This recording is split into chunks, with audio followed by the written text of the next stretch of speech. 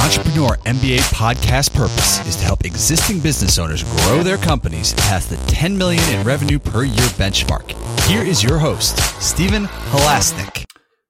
Welcome, everyone. My name is Stephen Halasnik, and I'm co-founder of Financing Solutions. Over the last 25 years, I've built 6 companies in the $5 million to $25 million range. 2 have been on the Inc. 500 fastest growing companies in the United States. And I can't tell you how important it is for businesses to have a line of credit so they can make an investment in their business or just even for unexpected emergencies. I can tell you over those years, it didn't happen often, but being short on cash is an entrepreneur's worst nightmare. And why? Why is it the worst? Because you got to make payroll. If you don't make payroll, your employees get really worried, and believe it or not, it's against the law too. So that's why it's really important to have a line of credit. My business partner and I both recognized that 12 years ago. We just thought it was just torturous to deal with a bank, and very expensive too. So we just thought there was a better way. So that's why we came out with a great line of credit. And our line of credit program is easy to get in place. It's inexpensive when used, and it costs nothing to set up, making it a great cash backup plan. If you'd like to learn more about our line of credit program, please visit us at fscreditline.com. That's FS as in Financing Solutions, creditline.com. Or give us a call at 862-207-4118.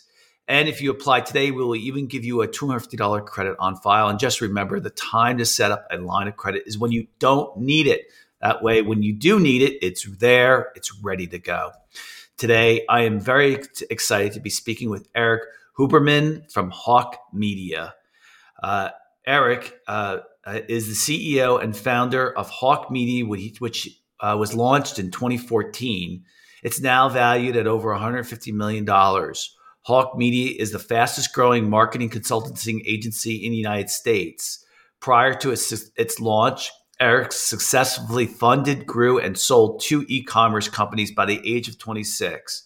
Eric has since continued to strategically expand his business portfolio, inclusive of a handful of companies through acquisitions. And in 2018, he launched Hawk Ventures, which reached a closed single fund of $5.6 million. The 2020 launch of his own podcast, Hawk Talk, and the 2021 launch of Hawk Z, an agency offering brands the tools they need to tap into Generation Z. And also, he's most recently the author of his own book, The Hawk Method, which I've definitely have read through it. It's really good. Just a kind of amazing good for people who are really want to improve their marketing. So Eric, welcome to today's Entrepreneur MBA podcast. Yeah, no, thank you for having me.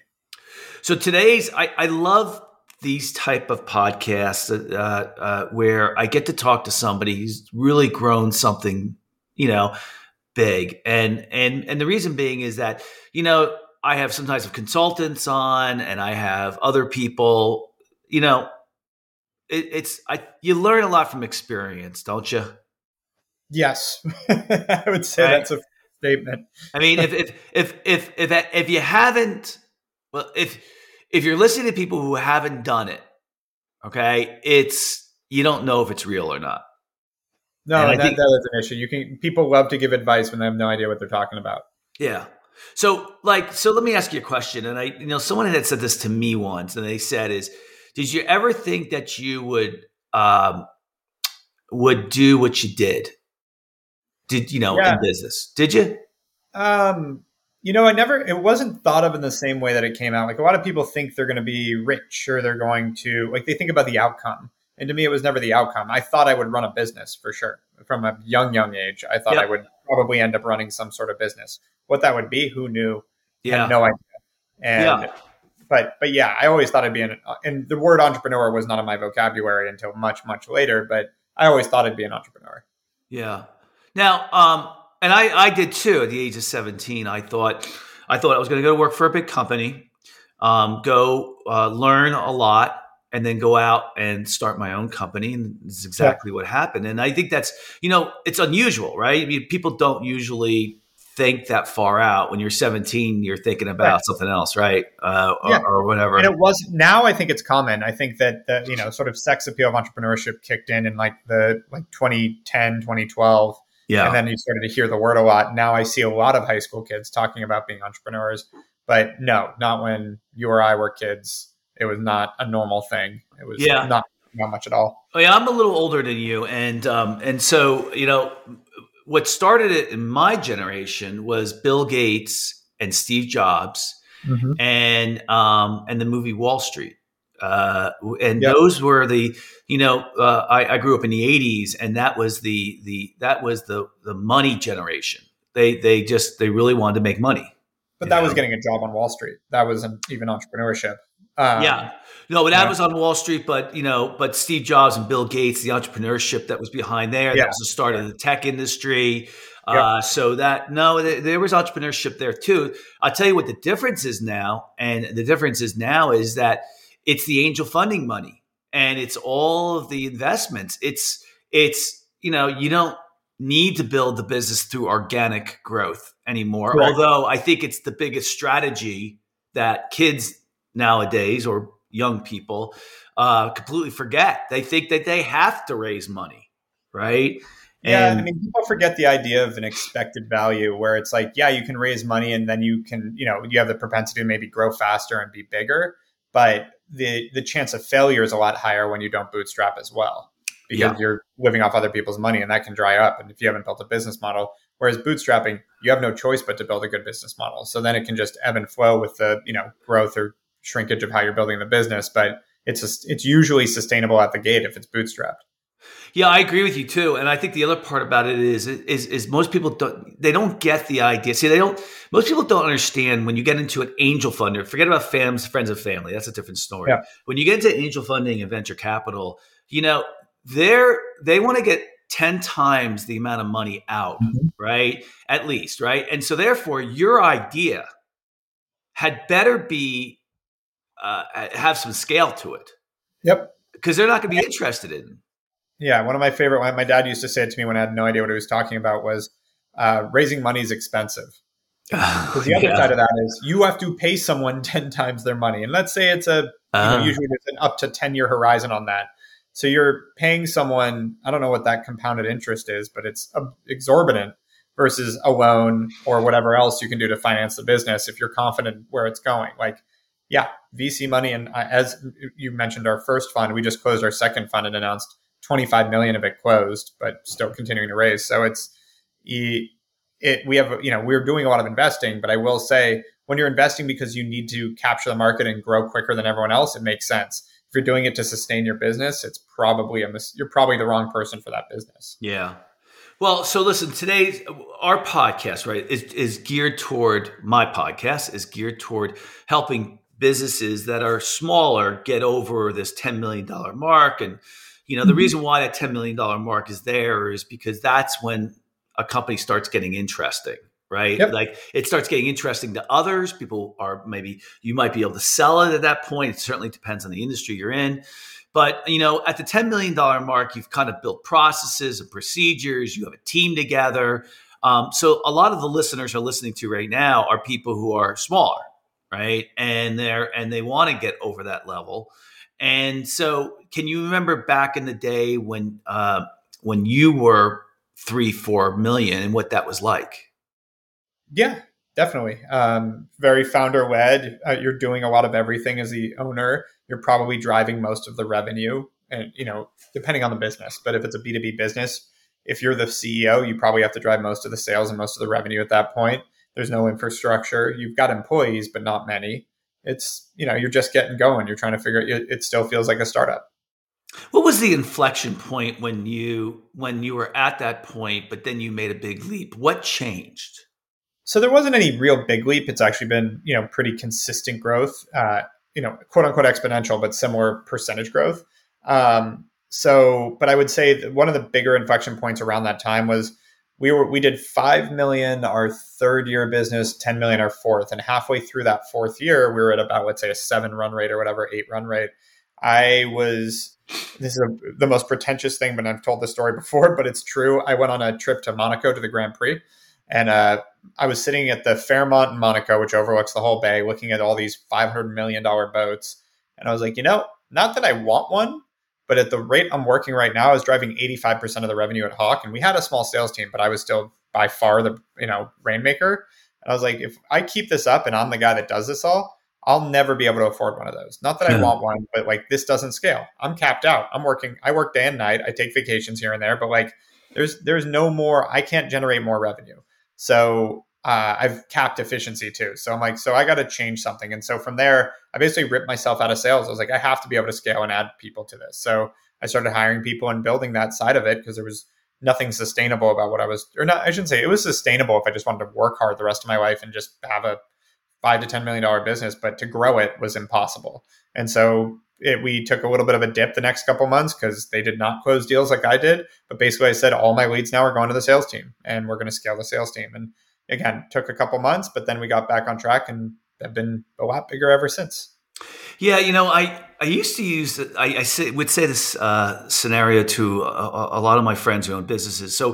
So as I mentioned to other podcasts, I belong to the Entrepreneur Organization, and I've been with the same group of business owners for over 20 years, with 10 different business owners, and we would go on these retreats once a year. It was required that we went on this retreat, and we went to great places, and but we would do business on these retreats, and then we would have fun, and a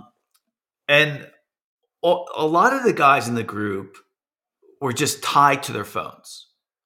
And I'd be on the trip and, I'd be all relaxed and they'd be all stressed out. And, one of them said to me, aren't you worried about what's going on back in your business? And I was like, no, because if I've done my job right, they know what they're doing. And if they don't, then I've done a crappy job of running a business.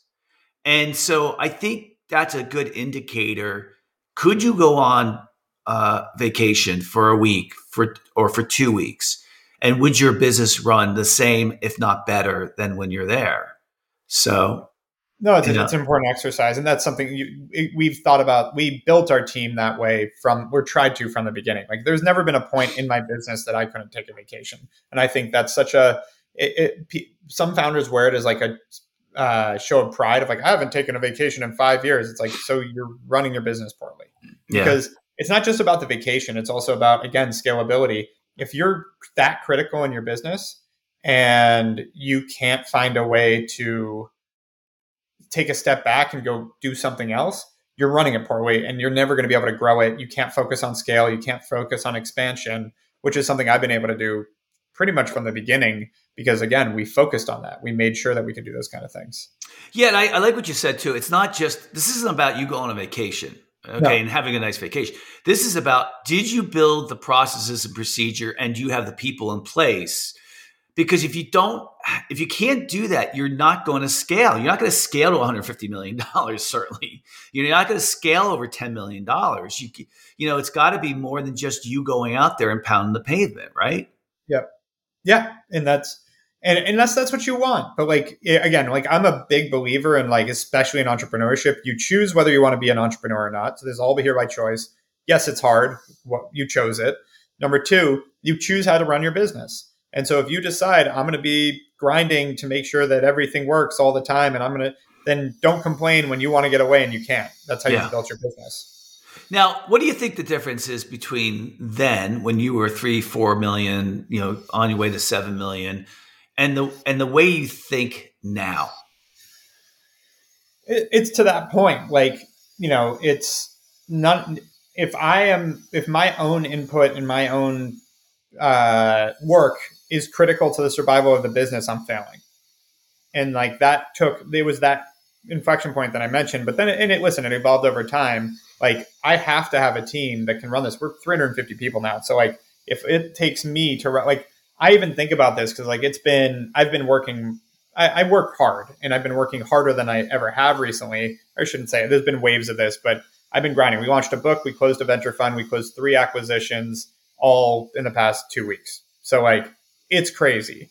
And I'm working really hard. And I was like, I'm working really hard right now. Am I doing this because I've just landed a bunch of growth and it's just on me? or am I doing this because I screwed something up? And in this case, it's because just a bunch of things landed at the same time. But I reflect on that always because, I should be able to step away. And to that point, I'm leaving Friday for 10 days to go to Europe with my wife. Like a year into business, we almost sold it, decided not to. And one of the things my partner and I talked about, like being, what would we have done if we sold? What's that look like? And I was like, well, I want to go travel the world, see some cool places. So I said I'd go on 2 or 3 really cool trips a year. And my partner wanted to play golf every other Wednesday morning, make it sustainable. So we're not like selling or in a rush to sell for some outcome that we could just do right now. And so now we're in a place where, there's a ton of work to do, but I have a lot of people to help with it as well.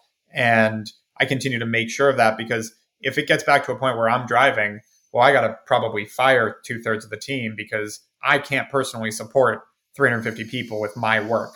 They have to be working. Yeah, I mean, 350 people for a marketing company, that's challenging. I mean, that's a lot of people. And with the the turnover, regardless of what it is. I mean, how long did it take you to, like, what was the growth pattern from the amount of people you hired? Like, was it a 3-year period, 10-year period? What was that growth period for how many employees you had? I mean, it's linear. I mean, again, it's exponential. There's like 17, 35, 65, 100. Yeah. I remember 150, 200, whatever. I haven't spaced it out, but it's something like that where it just, scale. So what's Hawk's made, not magic sauce, but why is the growth so exponential? What is it that you're doing that your competitors are not? Like most things, it's pretty simple. 99% of marketing agencies are full of shit. So we can weed out 99% of the competitors out of there just by doing good work and doing what we say we're going to do. Sincerely, that's not an exaggeration or hyperbole. It's about 99%. So once we get rid of those, the other 1% generally go up market. So they want long contracts, high minimums. They only want to work with the Fortune 2000. They don't want to work with small and medium businesses. So basically, we are one of the most prominent, well-known, credible agencies that'll still work with small and medium businesses. And so we're great at what we do, and we're easy to work with. We're accessible. That's it. It's we basically talk. Another way we put it is Fortune 100 marketing for the masses. What size businesses are you getting involved with? All size. We started $2,000 a month. So I would say a business shouldn't hire anyone in marketing, outside, inside, whatever, until they can afford to spend about $10,000 a month on marketing. Yeah. But up until then, welcome to being a founder. Go make some money or raise some money. And at that point, we can enter. And again, we start at $2,000 a month in fees and scale from there. We've got clients as startups. We've got Fortune 100 clients. Yeah, the good thing about that model is you have a great feeding mechanism for getting clients, because if you get in there at $2,000 a month and that company grows, they're probably going to stay with you because you help them grow, right? So it's almost like a lead. It's almost like a lead generation strategy. Yeah, in some ways, I'd say it's less about if they do stick with us if they grow, and that's been great too. But it's also, you realize that why a lot of companies go away from them is a lot of them churn. A lot of small businesses don't make it. A lot of people, early businesses, take the most time, take the most handholding, et cetera. But out of that sort of cohort, there's a percentage of them that are really good, solid businesses, founders, et cetera, that we end up working with a long time. So same kind of thesis where it is a top of the funnel strategy, but it's more about the right partners than it is necessarily that some of them skyrocket. That happens too. But there's a bigger portion of them that maybe they don't end up being the next $1 billion company, but they're still a great client. We grow them consistently, and it's that piece too. How has COVID changed your business? For the better, for the worse, whatever. I mean, if COVID hadn't happened, right? What wouldn't have changed? And since COVID happened, what's going to stick? Yeah, it's the work remote and everything that comes with that. So we had a massive office in LA. It was expensive. It was beautiful. We had 90% of our people here in LA, and then small offices in Boston, New York, and Baltimore. And we ended up getting rid of the office through a vote and deciding to go remote. And so it allowed us to hire all over the country. It allowed us to start looking at expansion faster. So we were able to expand into Canada and to the UK pretty easily. And it's allowed us to really look at this from a national and global scale a lot faster than opening physical offices all over the place. So we talked just briefly about what your attitude was like when you were 3 million, 5 million, a little bit versus, what you look at right now. And if I think I heard you correctly, one of the things you said was, having other people do the work, right? Which is a no-brainer at 350 employees, right? The owner can't do the work. So where else do you think your mindset is different now? You also mentioned, you work your way back. So you say, this is what I want my life to look like. And so now, this is how I'm going to design my business around what that and my business partner wanted, right? He wants to go golfing. Yep. You want to travel 3 times a year, right? Again, not about the travel or the golfing. It's more about, and there's a good note on that. A friend of mine runs an agency. Actually, he sold it, but he was running an agency that he paid his employees to take a 1-week vacation a year. Yep. But they couldn't answer their email and they couldn't answer their cell phone because that meant there was no key point of failure. Yeah. If I could get my people to just go away for a week, someone else got to pick up the slack, then everybody is redundant to everyone. And if someone quits or whatever, we're fine. Yeah. And that was a really smart way of building that capability. Yeah. It's like Tony Hirsch from Zappos. That's a different, what your friend did is a different twist. And he said, Tony Hirsch would pay people to quit. He paid them $12,000 to quit. You mean Tony Hsieh, right? Tony Hsieh, sorry. Yeah. Tony, exactly. Because it's more expensive to keep an employee that doesn't want to be there than it is. Yeah. And I've actually done it. I actually did a tour of the facility with his second in command, before Tony passed away. And, it's crazy there. I mean, people are evangelica about that organization. They are just so bought into it. And it's going to be interesting to see if how that's going to change now that he's not there anymore. But well, he hasn't been there. I don't think he's been there for a while. Yeah, you're correct. Right. Yeah. He had left, and he had moved on to, not belabor the point, but he had moved on to a different position at Amazon, and then he moved on.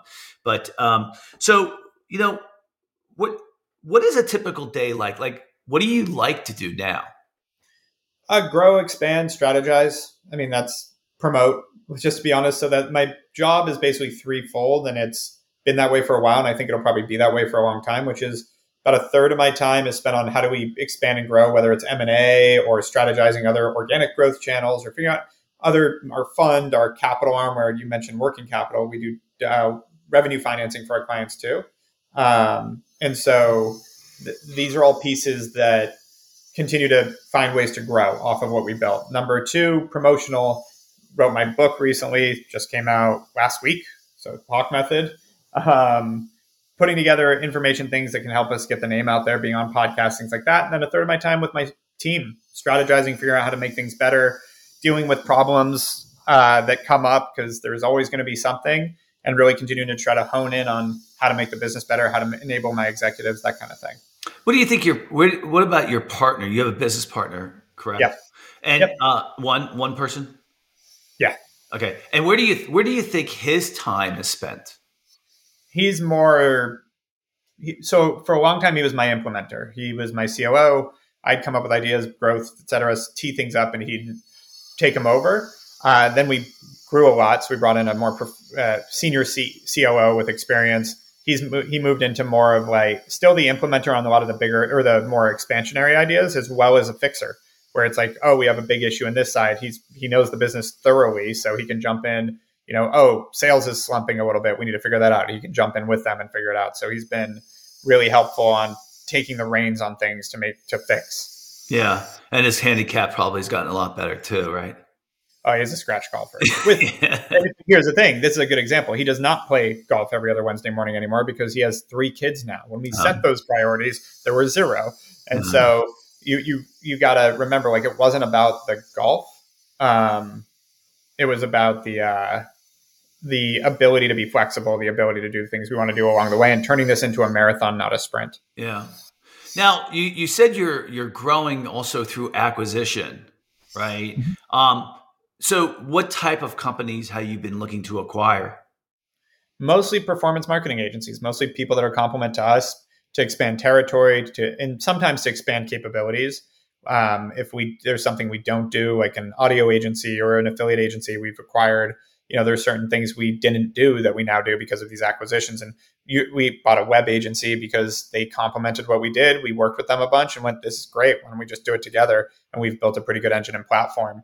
And again, territory as well, expanding around. It's great to have people on the ground in certain places. And then sometimes it's just, they want to have a bigger platform. It's a good person. It's neither of those benefits, but it's still a good one. And then we also recently acquired a software company we'll be announcing, but that's part of it too. A lot of times it's the buy or build thing. It's, do we start from scratch and do this ourselves, or skip a few steps and spend some money on it? If you had to identify, I'm sure you have, what the culture is of Hawk, what would you say it is? I think it comes down to our core values, which is get shit done, learn quickly, and be cool. So people that execute are really bright and are also great to be around. Good people that know how to execute and can keep up with things. That's meaning like keep up on the intelligence side. That's really the gist of it. And so we really have a spirit of like execution, getting it done, checking it off, moving on to the next thing, because I think that is critical in marketing. Then learning quickly, because the market's always changing. Everything's changing constantly. You have to keep up. And also just being able to read data, being able to understand things. You have to be quick on the uptake, and then be cool. We're a people business. We work with people all day, our clients, ourselves, et cetera, partners. We need to have good people that are good to each other. So when you've acquired these companies, do you think that their culture of their company is staying put? Or do you think that they're starting to take over the culture of Hawk? Yeah, I mean, listen, the culture constantly changes in terms of the feel of it. It's kind of like growing up. Like my business partner said this pretty well, where it's like college was a really fun time in my life. It's not. We're not in college anymore. So my personality, my needs, my priorities have definitely changed. Yeah. Same thing in business. It's as you grow, as you build, as you expand, your priorities change, things shift, the way you work shifts, and that's okay. It's not a bad thing. And so I think, do we adopt some of the culture? I mean, every individual has a input into the culture. So when we acquire companies, I think there's a mesh depending on how it blends. But I also don't think culture is this like hard to find thing versus a kind of fluid thing that's always changing depending on what's going on in the world. World events affect culture in a big way too. Yeah, and business, right? Yeah. Right. I mean, I was on one of the companies I had. We were on our way, so we'd gone from 1 million to 3 million to 5 million to 7 million. We're on our way to 11 million, and then the housing recession hit and just destroyed the industry. We weren't in housing, but that was the last recession. And the industry that I was in, which is a $13 billion industry, went down to $7 billion. And so, revenue went the opposite way. So I've been in my share of getting caught up in recessions. And then it's if you're a smaller organization, it's really harder to absorb that. You have less room. Yeah. It's how do you put it? It's really hard to shrink as a business, especially if you don't have giant coffers. Like losing revenue, you're going to have to cut. But when you don't know where that revenue loss is going to end, you don't want to keep cutting and cutting and cutting and cutting. And it's like, it is a really tough thing for a lot of businesses. Yeah. And what happened too was like, it was interesting. So we were at 7 million on our way to 11. And one of my good friends, he was a competitor to mine. He was at 60 million. And then I went from, 11 million down to 7 million, down to 3 million, down to 1 million. At 1 million, it wasn't worth it. Right. Yeah. But he went from 60 million basically down to 30 million, but he still had room. Right. Yep. He was okay. Now, know what happened? 7 years later, he was able to get the company back up to 100 million, and then he sold it. And we were a good company. So, being able to handle recession, so has Hawk been through a major recession yet?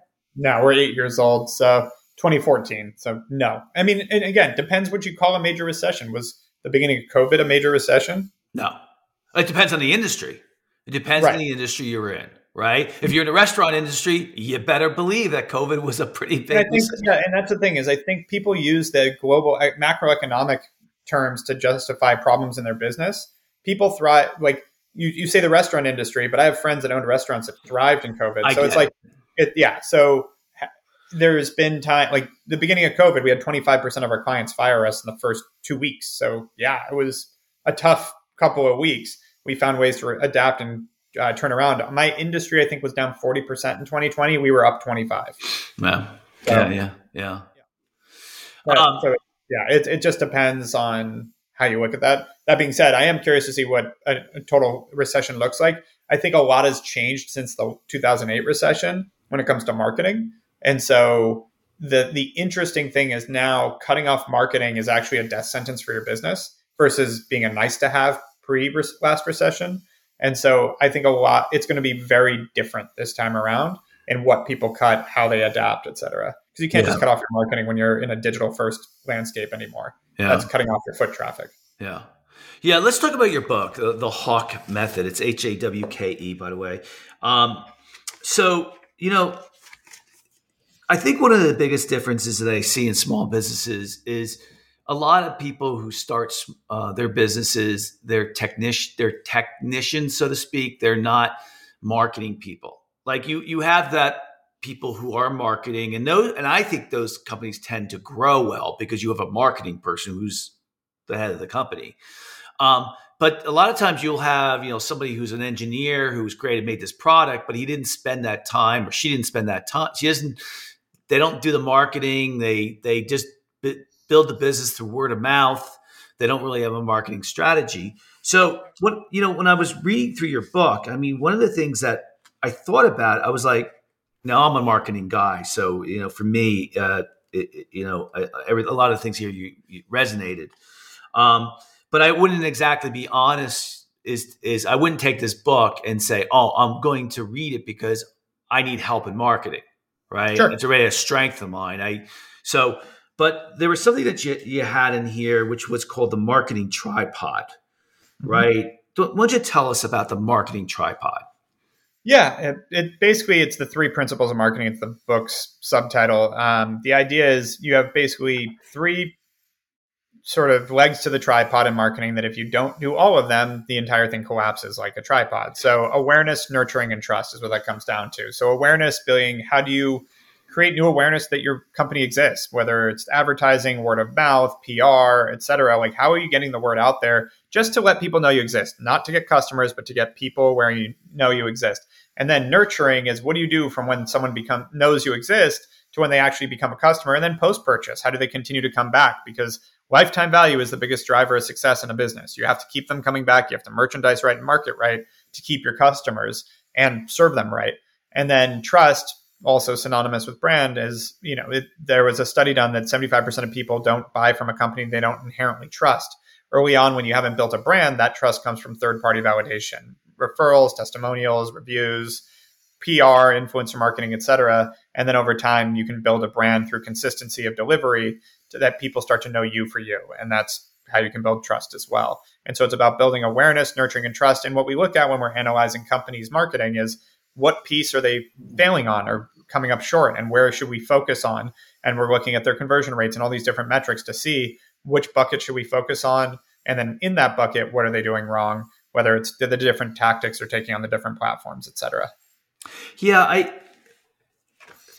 there was one of my favorite books of all time. It had the biggest impact on my business, was called The Inside Advantage. It's not well known. It's by a guy his name is Robert Bloom. And Robert Bloom started Publicis, which became the largest advertising agency in the world. I happened to meet him. And I took that book. It was a really small book. It was great. I love small books. And as a team, we implemented what he was talking about. And I think for a lot of my listeners, if you're not great at marketing, I would recommend that you take get this book, The Hawke Method. It's HAWKE. And I would recommend that you read every chapter and you implement it, and read it and implement it. I really think that if you want your business to grow to be over $10 million, that if you don't just read 1 million books, read one book like this and execute it. And I tell you the thing I really loved about it is how much time you spent on the idea of measuring the value of a client. Like what's the long-term value? I think if you start at the end first, and if I tell you, if I looked at a company, and I used to do some angel funding, if I look at a company and if I said to the owner, what's the long-term value of your client? What's the dollars and cents long-term value? And if they knew what it was, right, I knew that they knew what the hell they were doing. Right. Yeah. And by the way, I never got a good answer for that question. No, people are pretty bad about it. Yeah. But it literally is it's what every private equity firm is going to want to know if they're an investor with you. And there's a reason for that. It's how much is a client worth? Like, you will make shitty decisions unless you know that number. Like, you do not understand your own business if you don't know what a customer is worth to you. Yeah. And also, I think it tells you that you're doing well in marketing, because you don't know where to spend the money in marketing if you don't know how much money you're making from a client. You don't know, you got to know the cost of acquisition for that client too. So I really I like what you said in the book, and I was like, oh, this is really a practical book to me. That was the idea. It's supposed to be an easy read, and we read it in an afternoon and get, have a nice overview of marketing. Yeah. Yeah. So many people don't. It's such an opaque industry for people that are not marketers. Yeah. Now, where are you headed next? As far as you personally, what do you think is where's this all going to go? It's funny. People think that marketing is like this fast moving, ever changing thing, and it changes, and there's some quick to move, but I mean, Facebook and Google have been like the golden goose of marketing for now, 12 years? Like, it's not that quick. So where do I think it's going? I think AI will continue to play a part in it, and that's something we're looking heavily into. I think, the change in cookies and a cookieless future, so to speak, is going to be interesting and going to shake things up a bit. But I think generally people are, consumer spending is not going anywhere. So I think it's going to be continuing to figure out how to adapt as the tools change, to continue to reach your audience when you need to, nurture them along the way, and get them to a customer and bring them back. Like, that's what's nice about the method we put together and the way we work is, like, whatever the tools are, those will shift over time, but not as fast as people think. And I think TikTok's going to have, be really interesting over time. And I think there's a lot of opportunities out there, but I also think people need to be careful not to chase shiny objects and, focus on what's working, double down, be surrounded by smart people that understand marketing, and keep going with it. Have you and your business partner talked about what you would do in your business if a major recession came in and it dropped 40% in your business? Have you talked about that? Oh yeah, many times. We, having contingency plans is a big part of what I learned, frankly, with COVID. Is like, just have a plan so that if or when it happens, you don't have to scramble to come up with something. You already know the plan. It takes a lot of the stress out of it. Yeah. But I also think our business is built for a recession. We're flexible, we're cost effective, we're a great solution. I actually don't know that a recession is bad for my business, because I have a couple of assumptions around that. One, we're more cost effective than most of the other big agencies or hiring in-house. So we're a good option when you're trying to save money. Number two, we are built to be flexible already in the way our business works. So shifting in industries that are recession proof and et cetera are doable for our business versus a lot of other agencies. And then three, what I mentioned earlier, I don't think in a recession, marketing gets as hit as it used to. I think people realize that, like, there's going to be irrational people and bad managers that cut marketing. But I think good operators have realized, especially through COVID, you can't just cut marketing in a recession. So I think we might have some decline, but I think a 40% drop in business would be pretty unlikely at this point in the way we operate. Okay. I've asked you a number of questions. What question that I haven't asked you that's on your mind that you kind of do want to say to our listeners? Yeah, I kind of alluded to it, and being it's about the entrepreneurship journey. I mentioned being an entrepreneur is a choice, and to take ownership of that choice. But I think it's super important to understand that as an entrepreneur, you are signing up to deal with the biggest problems the company has on an ongoing basis, and as you grow, those problems get bigger. And so, being aware of that, conscious of that, and accepting that, and also understanding that as a choice, I think is what a lot of entrepreneurs miss. And so, you hear about how stressful and depressed and everything entrepreneurs get. I'm not talking about the chemical stuff. I'm talking about the more rational side. And it's like the problem is like you chose to do this. So I think it's really, really important for business owners to remember this is a choice. You signed up for this, and this is what you signed up for. And so accept it, because then it becomes a lot more fun. It's just par for the course. It's the next issue you have to deal with. It's part of it. You just keep chugging along and doing it. It makes it a lot more enjoyable, a lot easier to handle, and it makes you think more rationally. And I think that's critical. And I got the advice early on that I was having a huge problem in my business, like a month in. I thought I was going to lose everything. Called my dad and went on a 5-minute tirade about everything going wrong. And after 5 minutes of like pouring my heart out, he goes, "Yeah, that shit happens all the time. I got to run, talk to you later," and hangs up on me. And I was like, we joke about it all the time in the business now. Like, that shit happens all the time. Like, whatever the next thing is, just be ready that like it's going to happen, because it's also an expectation thing. If you expect that you're going to get, hit off ground, going to get your legs swept out from under you once in a while, then when it happens, you're like, oh yeah, that was this. Okay, let's get to work. Yeah, what's interesting is when you see someone who's experienced at building a company,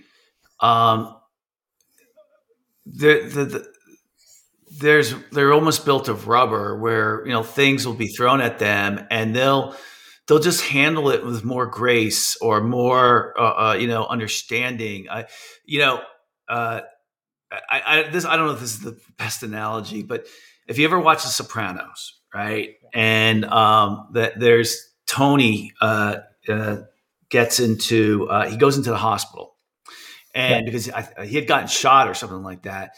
So he's in a hospital and he's under, right? He's not able to function as the head of the family.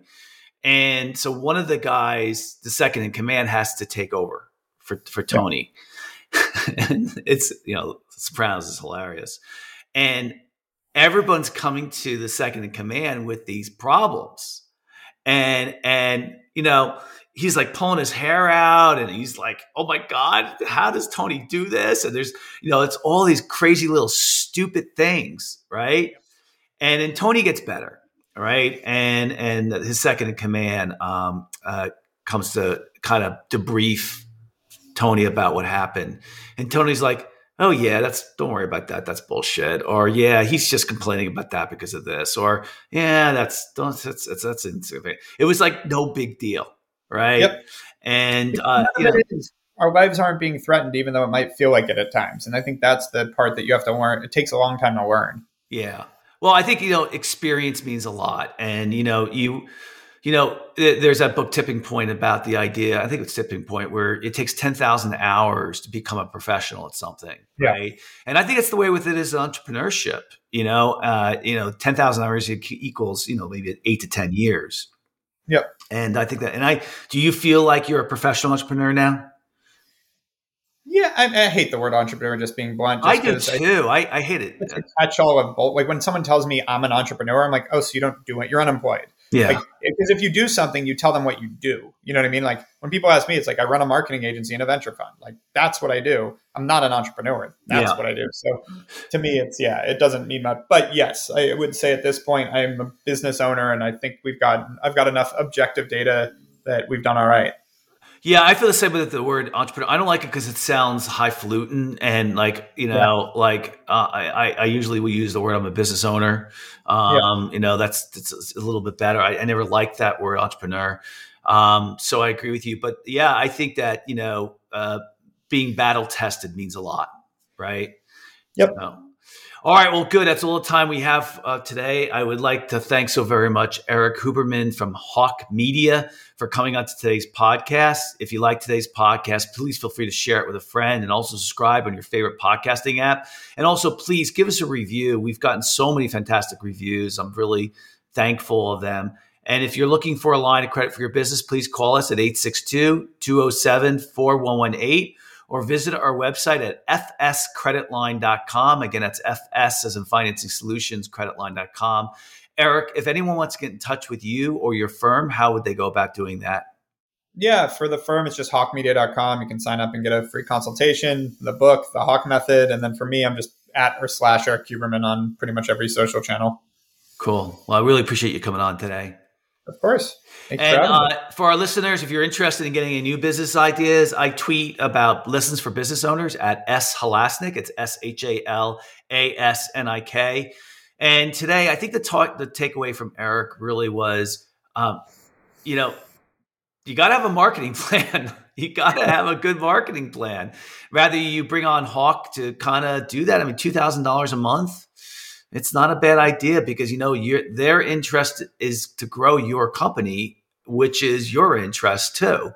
And if, they're going to want to be successful and they're going to make you successful. And if marketing isn't your thing, either pick up, Eric's book or maybe consider talking to Hawk Media and see what they have to say, and doesn't hurt to listen.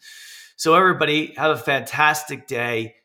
Keep plugging along. You're going to get there, and just keep improving as an entrepreneur and as a business owner as well. Everybody have a great day.